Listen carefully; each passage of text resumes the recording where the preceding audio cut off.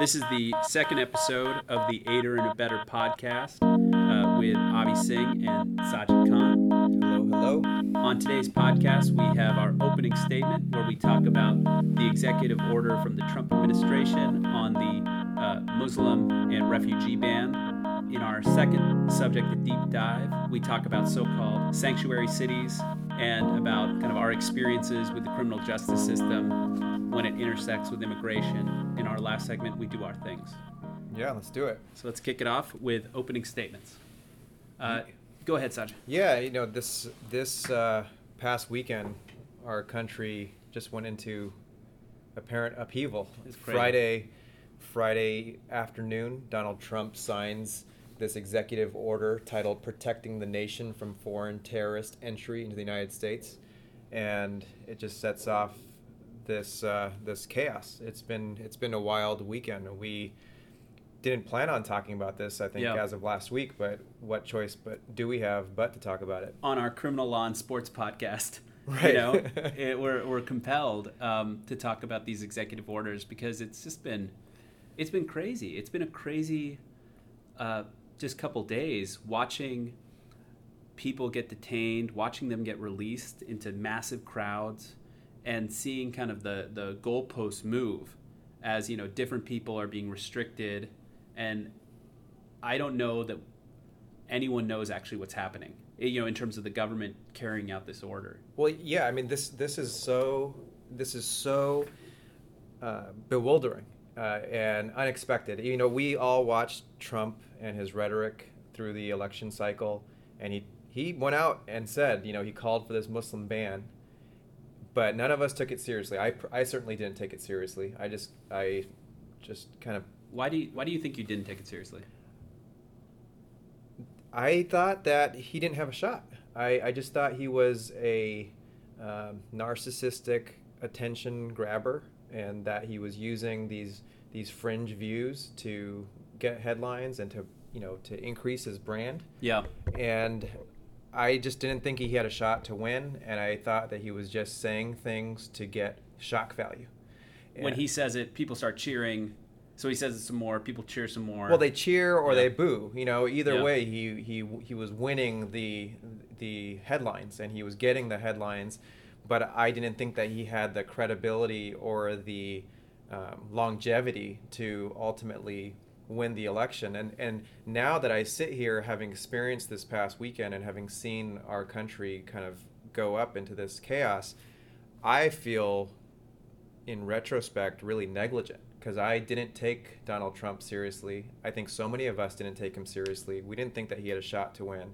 I personally didn't do anything to counter him or attempt to help Hillary Clinton or someone else, you were kind of vanquish him. And here we are 8 days into his presidency, and he's making good on what he told us all that he would do. It feels like you thought he wasn't going to win, so this wasn't going to materialize. But did you think if he won, he would carry through on this? Did you have that hypothetical? I just thought that, first of all, I didn't think he would win. But second of all, I thought that if he did win, that this was just fringe rhetoric and that he would come back to the center a bit. Mm-hmm.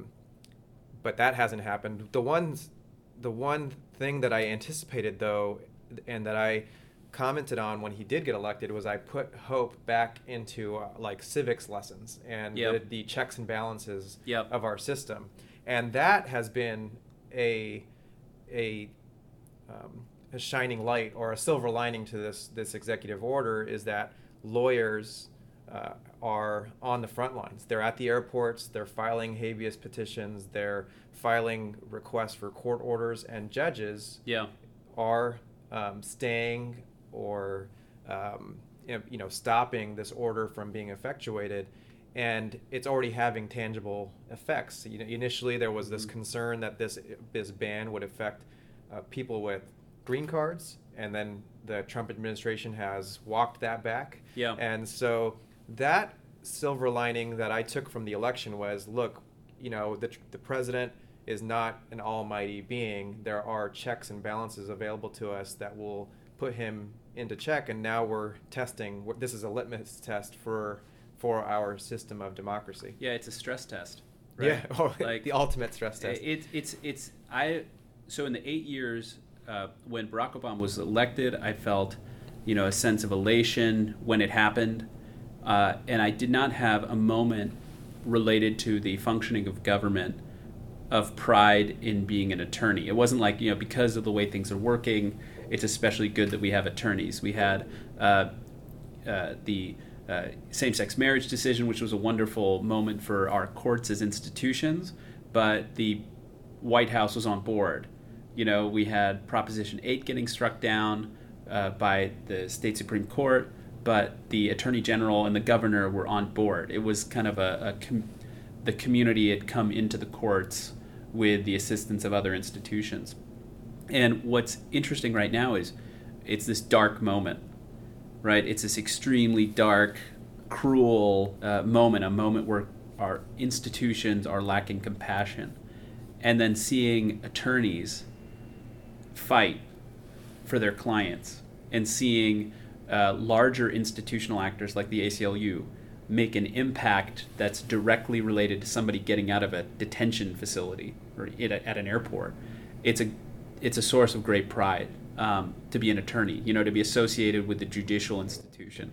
Yeah, and John Lewis, Congressman John Lewis, tweeted the other night, "This is a dark hour for America," and that's true. But in these dark hours of our country, it's when lights shine the brightest. And if we're going to look back at this time, just as we now look back at the 1960s and Martin Luther King, Malcolm X, and the other prolific civil rights heroes, we're going to look back at 2017, January 2017, as a prolific moment or crossroads in our country's narrative, and it feels like a historical moment. Yeah, we're in it. We're in it, and so that is exciting, and it's captivating, and it's inspiring at this moment as an attorney, and seeing so many of our colleagues and others in our social media networks and otherwise actually getting in on the ground level. It's really shaken us up.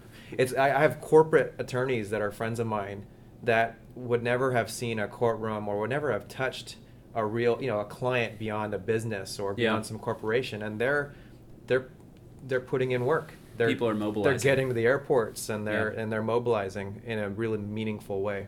We were so joyful when I was getting texts about Judge Donnelly's order, and there's so many orders flying around that we're not, it's too much is changing to say, like, to set the table. Watching kind of the legal practice take effect has been really cool for us. It has been, and I think with us we bring an interesting lens to this whole picture too, because we're also, it just as a kind of on a different lens to this, is that we're both the sons of immigrants.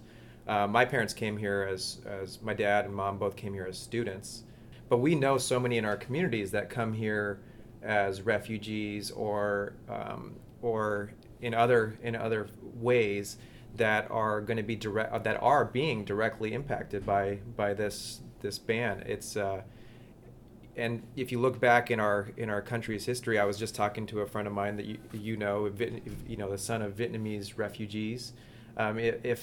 If that family was trying to come here today to flee persecution, they wouldn't be let in. Yeah, and it's jarring. It's really jarring.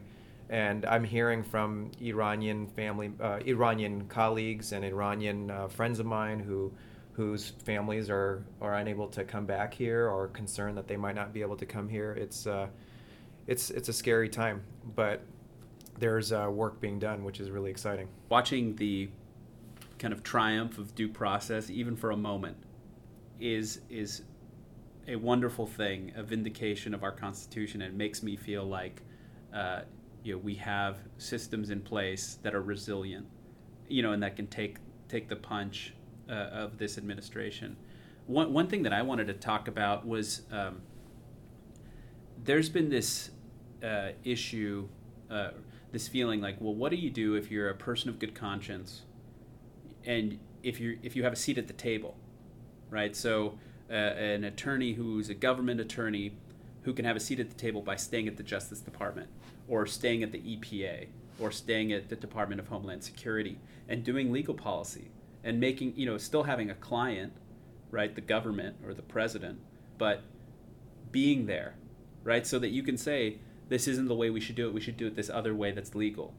Right. There's this case, this executive order and how it was implemented over the weekend really challenges for me the idea that a person of good conscience should stay in the government and continue to represent the government in court, because you have an order that's issued, nobody is consulted. Yeah, it was just chaos. It's completely in a vacuum. Department of Homeland Security apparently was consulted, and they issued a recommendation or an advisement to not ban lawful permanent residents or not restrict lawful permanent residents from coming back in, to not do exactly what happened. And then the White House said, well, we're not going to do that. So but then they walked that back. They walked that back because obviously that was an insane thing to do. And what we have is you go into the government, you want to do good work, but either you're not consulted on this lack of compassion, or, I mean, it was described in an article that we were bouncing around on Lawfare as malevolent. This really, really cruel piece of work, and you're either not consulted on it, or when you are consulted, it's to your advice is ignored, and now you're having to defend it. Right. And I mean, that just seems like, what do you do if you're a person of conscience? Like, you want to do good, and you want to serve your community as an attorney in one of the major agencies for the United States. What do you do? Yeah, that's a great question. It reminds me of some of the questions that I think we grapple with as public defenders sometimes. Sometimes we feel complicit in the system, or we feel like we're parts of the machine of mass incarceration, and that we don't do enough to stand up against it. This whole kind of age-old battle between whether you should be fighting from within or fighting from the outside. Yeah. And if you're quote unquote fighting from within, whether you're just complicit in the machine. Yeah. So I don't have answers to it. It just reminds me of sometimes some of the quandaries that we often grapple with in our jobs as we try to battle against this mass incarceration machine. Yeah. It's just, I mean, maybe that's why we find that question interesting, because we're kind of always confronting it. And I'm not trying to suggest anything bad about people who have decided, who are career employees who are staying, but it's just every hypothetical that I've wrestled with for folks who are staying, continuing to work in the Trump administration. This is a bad sign for that. Like, this is a bad data point in the case for staying. Right. Yeah, just sigh, deep breath. Yeah. It was. We were talking to a colleague before we started recording, and my colleague said, I'm just tired of Trump. He's only been president for 8 days, and honestly, like, my Twitter feed, my Facebook feed, even I walk into my in-laws' house, they're watching CNN. I just needed a break, and it's only been 8 days, and I watched the Warriors game on Saturday. I went to the Cal basketball game last night, and I felt selfish to a degree that I wasn't at the protests in San Francisco, but I needed a break. I need to be in this for the long haul. I need to be able to be energized and restored to do this work, whether it be for our clients in the courthouses or in some other capacity. Yeah, we took a hike on over the weekend as this was happening, kind of monitoring or kind of watching what's happening, but just going outside, taking kids outside, having them look outside at trees. Right. Was kind of a way to recharge. Yeah, this is going to be a long term. I know we're in the thick of it as attorneys and as a country, but this is a long term battle. So I think as I speak these words, I think that's an advice that I have for myself and you and anyone else that might be listening, is that protect yourself, take care of yourself, and be in it for the long haul, as opposed to getting burnt out in these moments of chaos. Oh yeah, like any sort of self-care practice that you could develop as you're kind of, if you're wanting to get out and get into this arena for a fight, making sure to give yourself some time, right, to take care of yourself. So we should do our deep dive. Let's do the deep dive. The deep dive is on another executive order that amazingly came and went in terms of our news cycle because of what the most recent executive order. And this executive order was one that Donald Trump signed Midweek last week, January 25th, there was an executive order titled Enhancing Public Safety in the Interior of the United States, and this primarily focused on the execution of immigration laws and trying to remove, or not trying, dictating the removal of quote-unquote illegal aliens from the United States and making that a priority. And that in and of itself doesn't sound that bad because that's something that our country has always been tasked with, which is to enforce our immigration laws and to remove those that are not legally here. But when you look at the language of this particular executive order, there was one thing that stuck out to me, which was the enforcement priorities. And it says, the Homeland Security shall prioritize for removal those aliens who have been convicted of any criminal offense and have been charged with any criminal offense. Which means where such charge has not been resolved. And so any criminal offense means driving on a suspended license. Any criminal offense means possession of a small quantity of marijuana. Petty theft, possession of a drug pipe. Yeah. It's so amazingly and absurdly broad. And you've got conviction. So if you've been convicted of any offense, so that's broad because it could be, there's no distinction between a crime of violence or driving while unlicensed. Right. And then it also covers people who've been arrested but not convicted. Which is just kind of smacks in the face of any notion of due process or innocent until proven guilty or proof beyond a reasonable doubt. Any of these very cornerstone principles of our justice system.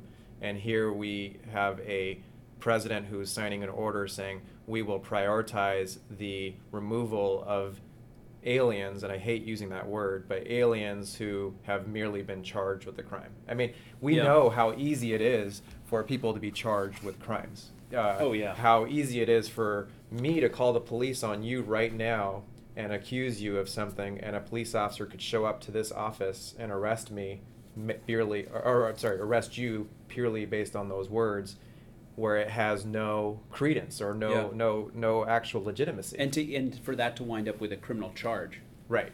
So, conviction, if you're convicted of something, there's the safeguard of the criminal justice system, the plea bargaining process, question how safe that is. But there's there's some sort of institutional or due process protection.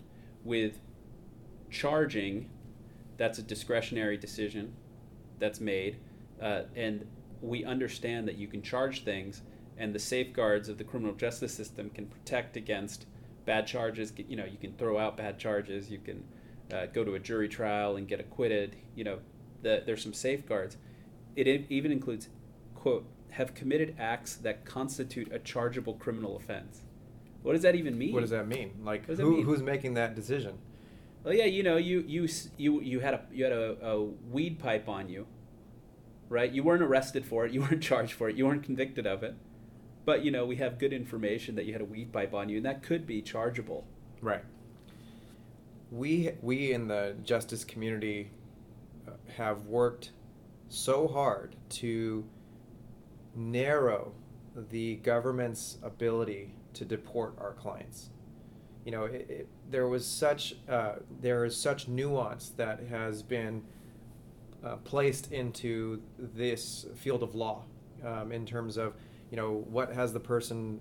what's their legal status, what have they been convicted of, does that conviction fit within these narrow categories of deportable or removable offenses, things like that. Yeah. We in our office have hired an immigration lawyer who helps us navigate these nuances, and all of a sudden here comes President Trump trying to wipe that all away, take away all the nuance, and it's just, you're an alien, whatever that means, you've been accused of any crime, equals you don't belong here. Or you could be accused. Right. You could be accused of a crime. Right. And to be clear, this section is about enforcement priorities. So it's about who's going to be prioritized by the federal government for removal. But these categories, they almost wipe away the idea of a priority list, because it's an A to G list. It's not number 1A, number 2B. It's just these are all of our priorities. So, hopefully it's some sort of symbolic gesture, but there are lots of times where people find themselves in kind of dual tracks. They find themselves in one track in the criminal justice system, and then in another track in, at the DMV, right? So you have an administrative process that's unfolding after a DUI. We have people who are dealing with the criminal justice system and then the immigration system.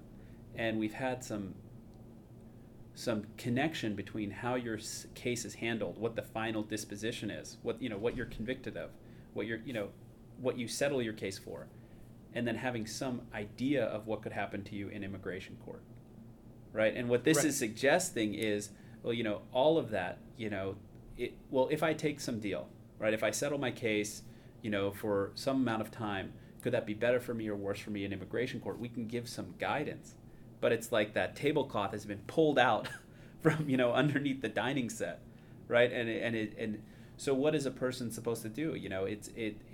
It's put all this uncertainty, it's injected all this uncertainty into kind of the most substantial issue in somebody's life, where they are, Right. Yeah, and I, as an attorney, we've been tasked with knowing these rules. We have been mandated by our Supreme Court in Supreme Court decisions to be able to effectively advise our clients of the immigration consequences of their criminal cases, and again, and to advocate for them in the plea process and to fight for whatever their goals are. And it's just, well, this order from Trump is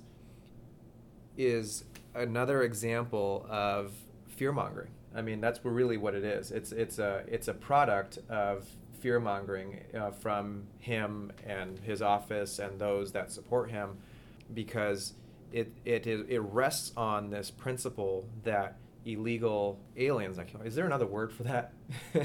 People who don't have immigration status. Right, let's use that. People who don't have immigration status are more likely or somehow have some inherent proclivity to come here and commit crimes. It makes or actually, you could even call it non-citizens. Right. Right, because it's not just about status, because he's going after people who have, a green card or a refugee status or asylees. Yeah, and it makes it seem as if this is a problem unique to those communities. And we know that not to be true. We walk to our Hall of Justice at any point in any day this week, and you will see in Santa Clara County our courthouse is filled with people of all races and backgrounds and ethnicities and immigration statuses, citizens, non-citizens alike. And it reminds me of the NFL scenario when there was this trend of domestic violence in the NFL. Yeah. And I got this notion that people across this country were thinking that the NFL had a domestic violence problem.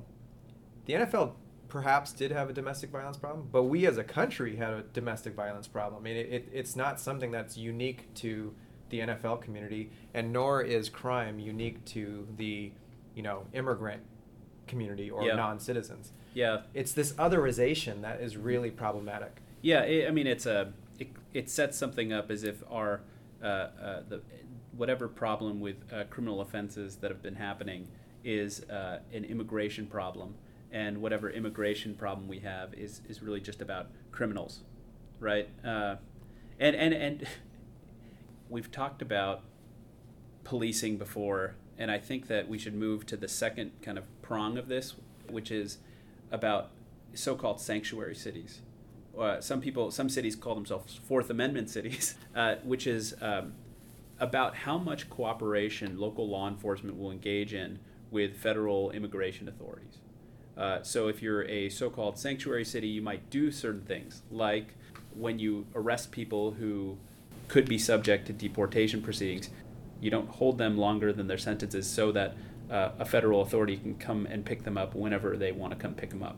That could be one aspect. Or even the basic collection of information as it relates to their immigration status when someone is arrested or comes to a county building or something like that. Yeah, if you're if you're doing a traffic stop and you're a police officer, are you ordered by your, in the course of license, registration, and what's your immigration status.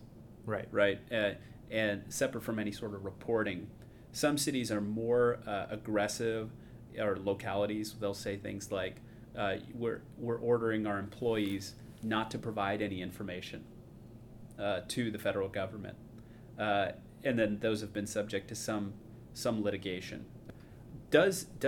We've heard like trust is something that motivates folks, like trust in law enforcement, trust in policing, communities being able to seek access to emergency services is a reason why you don't want any call to 911 to result in a deportation, and just what our thoughts are about that. Yeah. Well, you were giving me the story, and you can fill in the story a little bit better. But this idea that if you were to be charged with the crime, and you're released on your own recognizance or bail, and you're given a promise to appear in court, but you're thinking, I'll go to court and I'll handle my criminal case, but you're in the back of your mind that if you go to court, that an immigration officer is going to be waiting for you and is going to be arresting you at the metal detector or in the courtroom. It smacks in the face of our notions of due process, and it smacks in the face of our notions of innocent until proven guilty, and it also arguably makes us less safe in that scenario. If the accused is afraid of coming to court for fear of being deported, then why would they come to court? And you could extend it, beyond accused. You could say, if a person's an alleged victim of a crime, to call 911, right? Or you could say, when we're working on cases, these cases, our clients live in communities, right? The offenses that they're alleged to have committed occur in communities. And sometimes it's important to learn about those communities, learn about our client's character, learn about alibi witnesses, learn about people who could say the accuser lacks credibility. And those are all happening in a community. And so all of the potential witnesses who we need to learn about to bring into court, right? If this is a place where, it's a net that you're walking into, perceived or actual, right? That is going to undermine, it's going to frustrate the pursuit of justice. Yeah, I hadn't even thought about that. And I have seen that in cases where people's immigration statuses affect their willingness to cooperate either with the prosecution or with us in terms of our ability to call witnesses on our client's behalf to effectuate our client's ability to present defenses for themselves.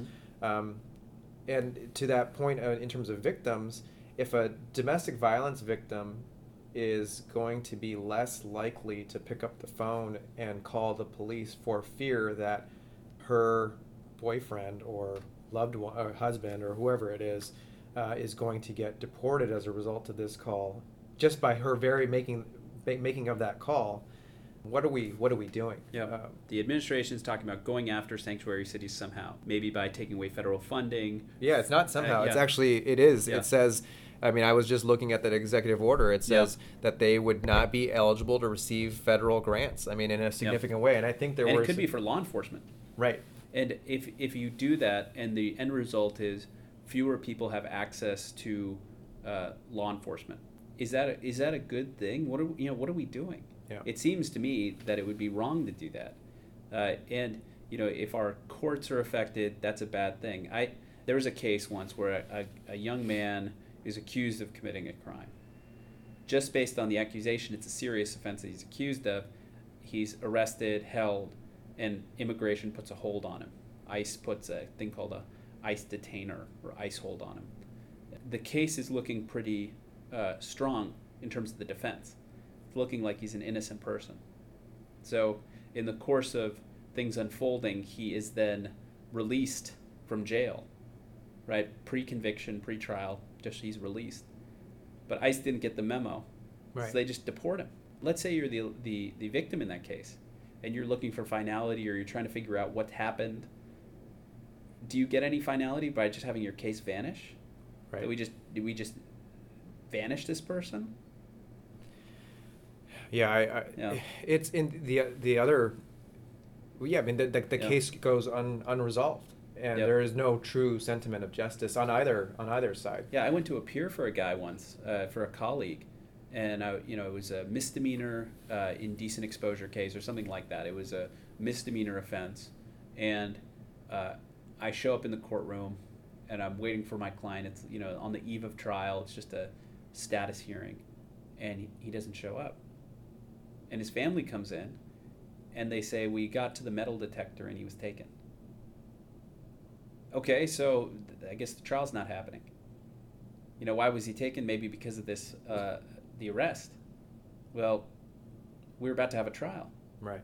We were about to have an adjudication. And it doesn't smack of justice. No, not at all.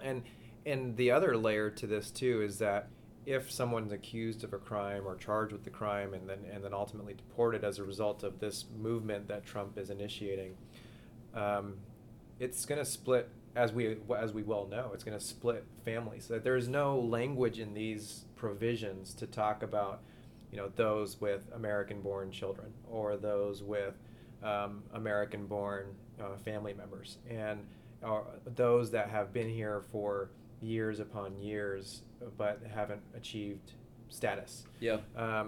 Again, in the long-term health of our country and our communities, what are we doing? What are we doing? Part of this is to create a list of criminal offenders. There's going to be a criminal offender list. What is this one? Yeah, so part of this executive order is, it says, and I quote, to better inform the public regarding the public safety threats associated with sanctuary jurisdictions, the Secretary shall utilize the Declined Detainer Outcome Report or its equivalent on a weekly basis, make public a comprehensive list of criminal actions committed by aliens in any jurisdiction that ignored or otherwise failed to honor any detainers with respect to such aliens. So basically, it's like this weekly propaganda mailer or email. I don't know where they're going to put this list. That's going to go out saying, here are the aliens in particular communities that committed crimes. Yeah. I mean, it is so it's so narrow in its application, and it's so based in fear and bias and fear mongering and hate. Yeah. It's ridiculous. What's next? They're going to say, here's a list of every Indian that committed crimes in California. To better inform the public. Here's a list of every Muslim who committed a crime. To better inform the public. Well, I'm sure that's coming soon. I think this is a ridiculous thing to do, and I wonder if they would better inform the public by the families who are split apart, by the cases that go not closed. To go to the people who are acquitted of crimes. Yeah, right? And it's not real. It's creating. I'm not saying that people that don't have status don't come here and commit crimes, but it again is not a problem unique to those communities.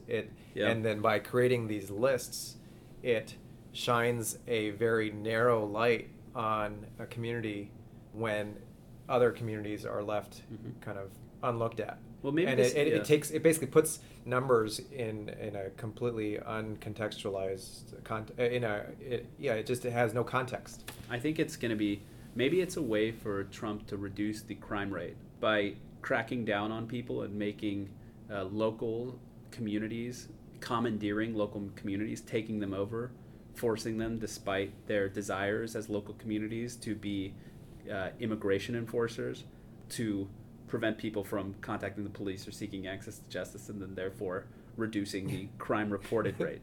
Nothing's beyond this man. I mean, I don't know if he's that smart. So jacked up. Yeah.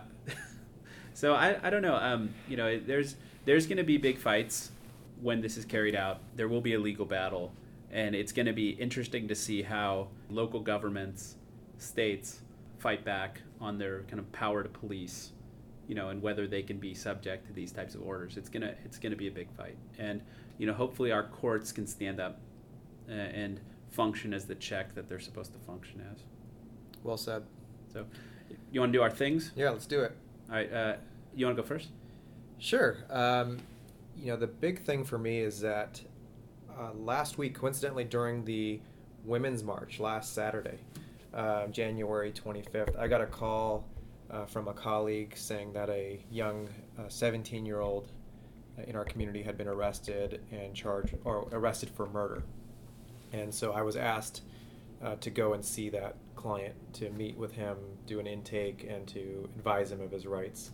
So I did that, and I ended up appearing with him in court for his first court appearance on Tuesday of last week. And before this past election, for that type of case, I would have been appearing with him in adult court. The reason being is because in our county and in our state, before this election cycle, district attorneys could prosecute our clients in adult court, our juvenile clients in adult court, without any restriction. And so in a case like this, with a 17-year-old accused of murder, that case would have never seen the light of a juvenile courtroom. Yeah. Instead, it would have been directly filed into adult court. But this time around, last Tuesday, I was in juvenile court with this young man. And sure enough, the prosecution is seeking to prosecute him as an adult, but they're going to have to do so with me in the way, and they're going to have to do so with the judge making that ultimate decision. Judicial oversight. And so my thing for this week is Prop 57. The silver lining to this really horrible, haunting election from this past November is the fact that Prop 57 in California passed and changed the law and requires that if prosecutors want to charge our juveniles as adults, that they're going to have to do so via transfer hearing and via a judge who's going to look at our clients in their totality before they send them off to adult court. And so that's my thing, is that I'm just proud of our state for adopting that legislation.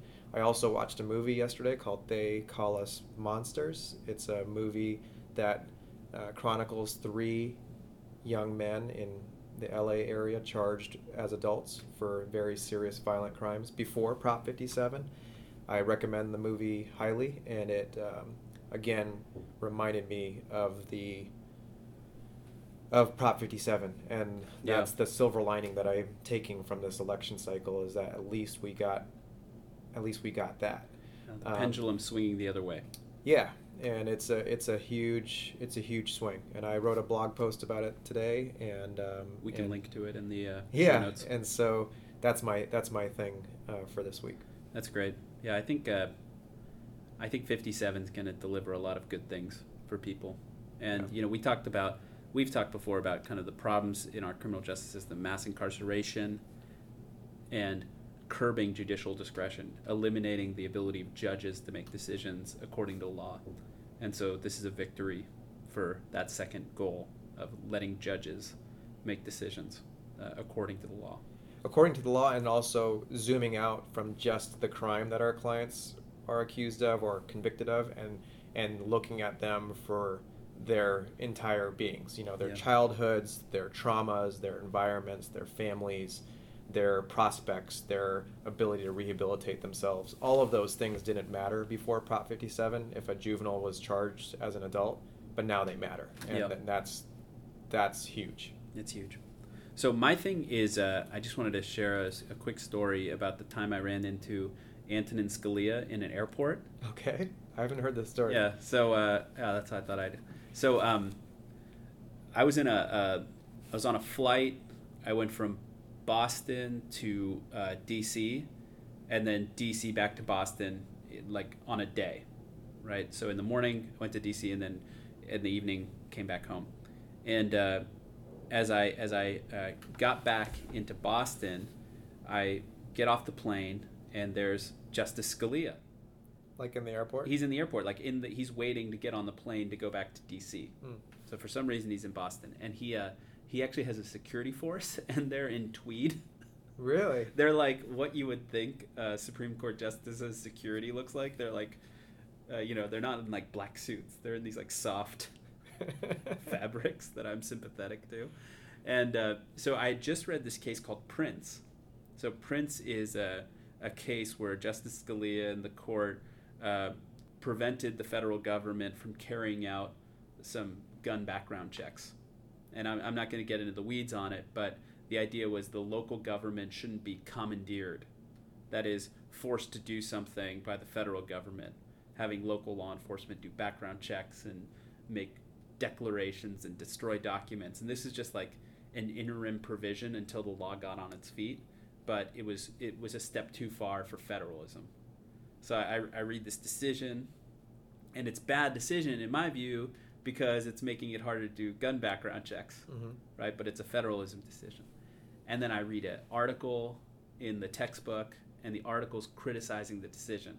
The idea, the criticism was, in the name of local control or local autonomy, this decision reduces local autonomy. The idea is if you want to restrict bullets in Chicago, but the city next over is having a free bullet giveaway, that's bad for you. In the name of your local autonomy, it's hurt by somebody else's local autonomy, such as the externalities problem. So I read the case, and then I read the criticism on the plane. Like the plane before I run into him. You see the judge. And then I see him. And I'm like, oh man, I got my criticism. He says he's in favor of local control, but he's actually hurting local control. Yeah, you're ready for your oral argument to the one justice. So I walk up to the dude in the suit, or the men in the plaid coats. I said, I want to talk to him. I'm a law student. And so they're like, oh yeah, come on over. Okay. And then they're like, Justice Scalia, this is a law student. I'm like, hello, Justice Scalia. It's very nice to meet you, sir. And he's like, did he have a lot of fanfare around him? No, it's just him and the two security guys. It's like you're guys. The one that recognized him in the entire airport. Yeah, I mean, he didn't look that official because the guys were in the right. In the sport coats. So he did. And so I say, Justice Scalia, I just read the Prince decision. Just read it. And he says, oh yeah, what'd you think? Really? That's awesome. I love that. Actually, that's pretty great. And I say, it's a good decision. You shrunk. He said, it is a damn good decision. I totally failed. Yeah. And you were starstruck. I was just, I didn't expect him to be interested in what I thought about it. Right. And I totally, it was a moment of, I was going to stand up to the Supreme Court justice at the airport, and instead I totally kissed his ass. Did you kiss his hand? No, but I didn't kiss the ring. I only metaphorically kissed the ring, and it was very pleasant. But that was it. That was the full. He asked me some questions, and that was it. And now, I'm so glad that we have the Prince decision, because that's going to be the argument one against this executive overreach in terms of co-opting local law enforcement. And it's coming up all over the place, but it was just kind of fun, like as I'm kind of reading this, thinking about that moment where I was a young law student, thinking I could go dust it up. Yeah. I told my friends about it, and I was fully open. I've never asserted that I was it was a profile in courage. It was not. It was not. But that was my thing. Cool. So. Hey, let's do some Super Bowl picks before we stop recording. All right, what do you got? This coming Sunday is Atlanta versus New England. I read today, just as an aside, Michael Silver, who's an NFL writer, tweeted Bill Belichick congratulating Donald Trump for his presidency election, and so I retweeted that, and I wrote "Go Falcons." Oh yeah, yeah. But then one of my friends says the owner of the Falcons is a big Trump supporter, so I don't know what... You don't know, you're confused. You don't know what to do. I don't know who to root for. Yeah, no one should win. The division seems to be people who hate Roger Goodell wanting Tom Brady to win versus people who hate or don't like Tom Brady's support of Donald Trump and Bill Belichick's, loving letter, Right. It was basically a love letter to Donald Trump. Yeah, I've for many years loved Tom Brady, but he's kind of lost his luster for me, and this Trump connection has really made me not so inclined to root for him. So it's Patriots are favored by 3. It's the game's in Houston this coming Sunday. So who do you got? I'm gonna root for the Falcons, and my rooting interest is because they've got Kyle Shanahan, who's going to be the 49ers head coach, and I'd like him to have some juice. To bring some of that. and I like Julio. I Yeah. like Julio, and I like their running back combo. So it's just kind of, like, that's who I'm rooting for. I'll take them. I'll take them. I don't know that they'll win outright, but I think that they'll definitely beat 3. Yeah, I'm gonna pick with my heart. I'm gonna pick the Falcons to win outright, and I'm rooting for Atlanta. I was listening to Bill Simmons' podcast over the weekend with Rembert Brown. He's some Atlanta guy, and basically Atlanta has one championship in their entire sports history. It was like the 1995 Braves. That's it. Like, wait, they didn't win the Super Bowl? No, they lost the Super Bowl to the Dirty Bird Broncos. team lost? Yeah, the Dirty Bird team lost. So I'm rooting for Matty Ice, Julio Jones, and the city of Atlanta. They got the Golden Globes win for the show Atlanta. They got John Lewis. There's there's good things happening in Atlanta, so I'm gonna root for Atlanta, and I'll take them +3. I'm gonna join you. All right. Hey, thank you all for listening. That's episode 2, Gator and a Better podcast. All right. Have a good week, everybody.